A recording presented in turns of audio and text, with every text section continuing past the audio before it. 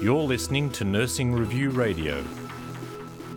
Australian and international researchers will unpack the ethical challenges posed by healthcare professionals who wish to be able to refuse to treat patients on the grounds of conscientious objection at an upcoming conference. I'm joined by conference organiser Dr. Doug McConnell from Sturt University to find out what speakers will explore. Thank you for joining me, Doug. Hi, thanks. Thanks for calling me.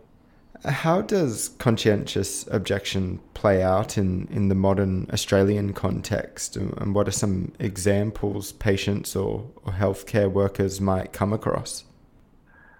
Right, well, in many ways it plays out the same as in other cultures around the world. So we have a general problem that arises from the fact that we need a structure in public healthcare. So we need some laws and some policies to guide how healthcare is provided.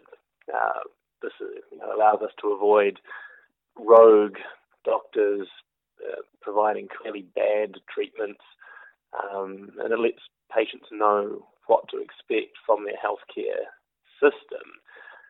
So you might say, we're not going to allow terminations of pregnancies, say, after 24 weeks. And so that prevents physicians from doing that if we've decided that that is a bad thing to do. And then it also lets patients know what to expect. And so it helps the healthcare system be efficient as well. But then, of course, the problem arises that we disagree on exactly what those laws and policies should be. And even though we might agree that we need some laws and policies, so we get this situation where we've settled on some, saying how healthcare is going to be provided, but we inevitably have a subset of people who disagree with exactly where we've set the policy. So, say we've set 24 weeks for when you can terminate a fetus. Some people are going to object to the fact they can't terminate fetuses later, and of course some are going to object to the fact that we're terminating fetuses at all. So it's essentially a problem that arises from having a set of laws and policies around how to provide public health.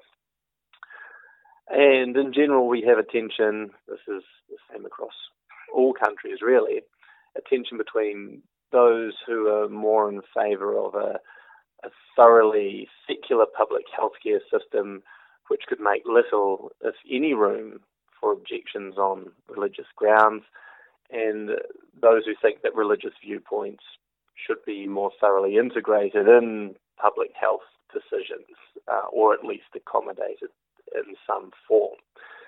So then Australia in particular, it's hard to actually get a grip on how frequently healthcare professionals are objecting to providing treatments, but we definitely see it coming up with pharmacists refusing to provide emergency contraceptive medication on occasion, and we also see doctors refusing to perform terminations of pregnancy.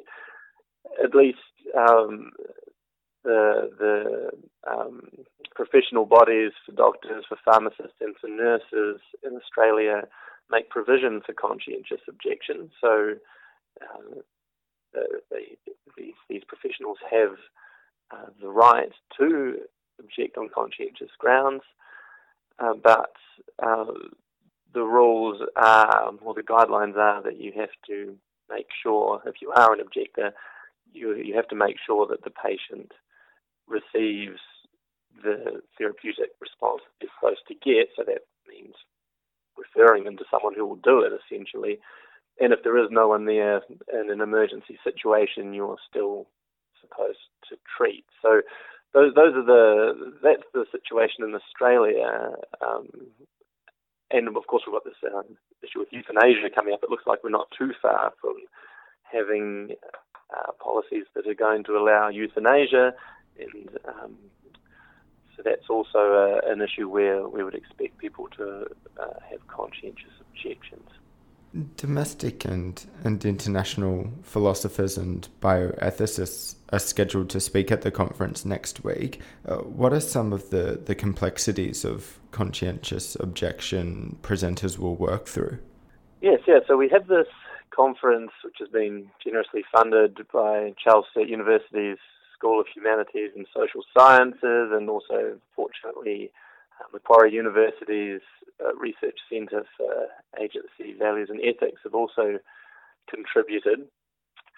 And so what some of the issues we're going to be looking through are ones that I've already alluded to, which is how we might look to accommodate religious conscientious objections, if at all. We often, a lot of the debate is around, if we're going to accommodate conscientious objections, how are we going to limit them? How are we going to limit them in principled ways? And religious conscientious objections, although they're the most frequent kind of conscientious objection, they're also one of the more difficult kind to accommodate in a principled way, or at least to put limitations on in a principled way. So, for example, if I have a conscientious objection based on a particular interpretation of a religious text, and that we say we're going to accommodate that conscientious objection, then that seems that we might accommodate any conscientious objection, because who's to say anyone's interpretation of a religious text is better than anyone else's? So one of the issues we'll look at is whether any space can be made for religious conscientious objections, and at least can we accommodate those conscientious objections without opening ourselves up to all kinds of conscientious objections that perhaps we wouldn't want to accommodate. So, for example, a secular conscientious objection might be that I might object to providing healthcare to elderly patients because I think that medical resources would be better spent on younger patients. At the moment, we don't think that we should spend our medical resources in that way, as long as the elderly patients are likely to respond to treatment. But if we're letting in any kind of conscientious objection, then we'd be allowing doctors to object on those grounds as well. So that's one set of issues. Exactly how do we put principled limits on conscientious objection? Another issue is we do debate when a professional is voicing a real conscientious objection. That's to say, an objection based on a core moral belief. And when is a conscientious, or when might someone say they've got a conscientious objection, but what they're really doing is just avoiding an uncomfortable situation or rationalizing a discriminatory attitude towards patients. And I mean, there is evidence that, sadly, particularly in mental health treatment, that patients seeking mental health treatment are discriminated against by a range of healthcare professionals. So we might be worried that healthcare professionals are not much or more morally exemplary than the average person is anyway. So we should be careful about how much freedom we allow them to potentially act on those prejudices. So that's another issue that we'll be discussing at the conference. Also related to which conscientious objections we might accommodate, one minimal thing we might ask of conscientious objectors is that they exhibit internal consistency in their moral position. I mean, if you have a moral principle, if it genuinely is a moral principle, then you should apply it consistently across situations. If if you only apply it in occasional situations, then it seems like it's not really a moral principle you're applying, but it's something else to do what suits you when it suits you. So a true conscientious objection should be applied consistently, and there might be concerns or that some conscientious objections are not consistent. So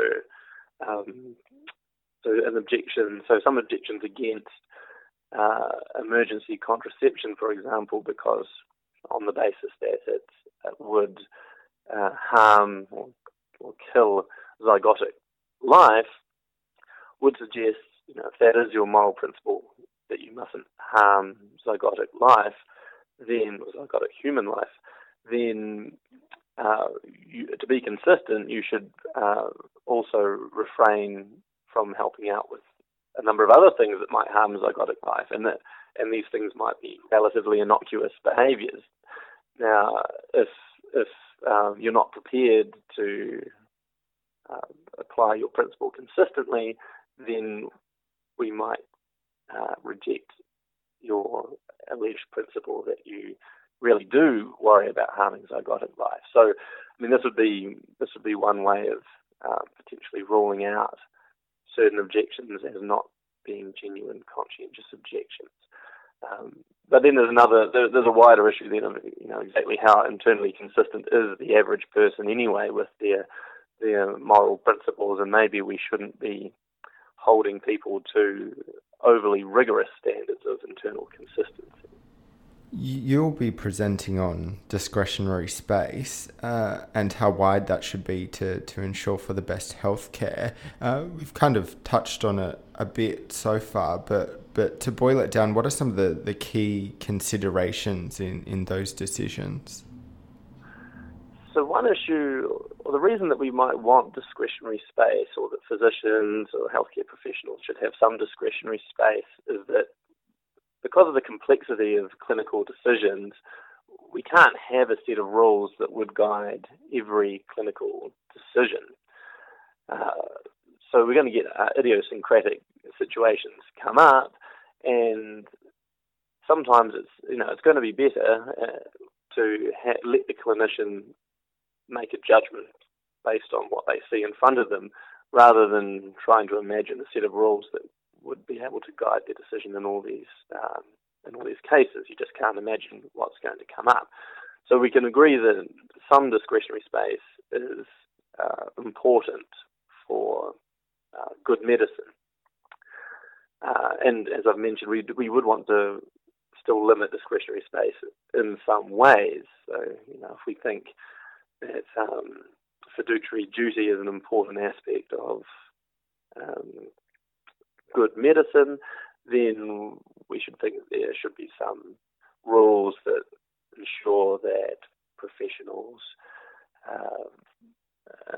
follow that or fulfill that duty to their patients. Now, so in this, in what I present, I argue for the idea that discretionary space should be relatively narrow and limited by rules that are appropriate for the profession, so kind of professional policies.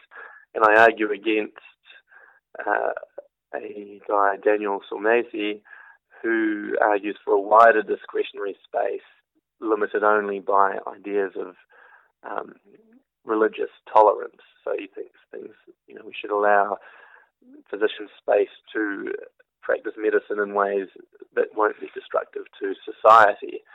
And I think that's overly generous, and it will result in, will tend to result in worse medicine than if we go for my narrower discretionary space. So that's what I'll be talking about. How does conscientious objection factor into that conversation?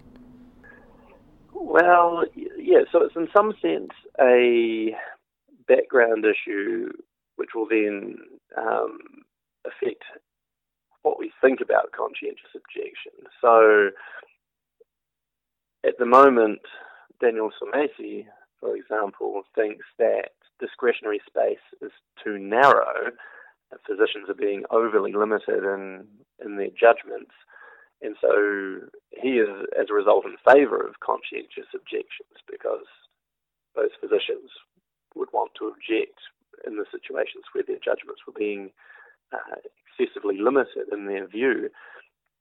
Interestingly, if he got his way and we had a wider discretionary space in the way he envisages it, I assume, although I'm not sure, that he would be less in favour of conscientious objection then, because physicians would already be able to act on their judgments as they saw fit. And on his view, any conscientious objection to the very weak limits he places on discretionary space would entail that the physician was acting in ways that were destructive to society or ultimately undermining religious tolerance. So if he got his way, then perhaps he wouldn't be in favour of conscientious objection anymore, or at least he'd be in favour of much fewer cases of conscientious objection. What do you hope conference attendees walk away with? Well, at the very least, they'll walk away with an up-to-date understanding of the current state of several debates that are currently in progress around conscientious objection in healthcare. Hopefully we can do better than that. Hopefully we can advance the debate particularly between those who are relatively anti-conscientious objection and those who are more favourable to it, or between those who favour a more thoroughly secular public healthcare system and those who are more generous towards alternative views such as religious worldviews. I don't know whether one side will convince the other, but hopefully each side will give the other something new to think about. Thank you for your time, Doug. Cool. Thanks very much.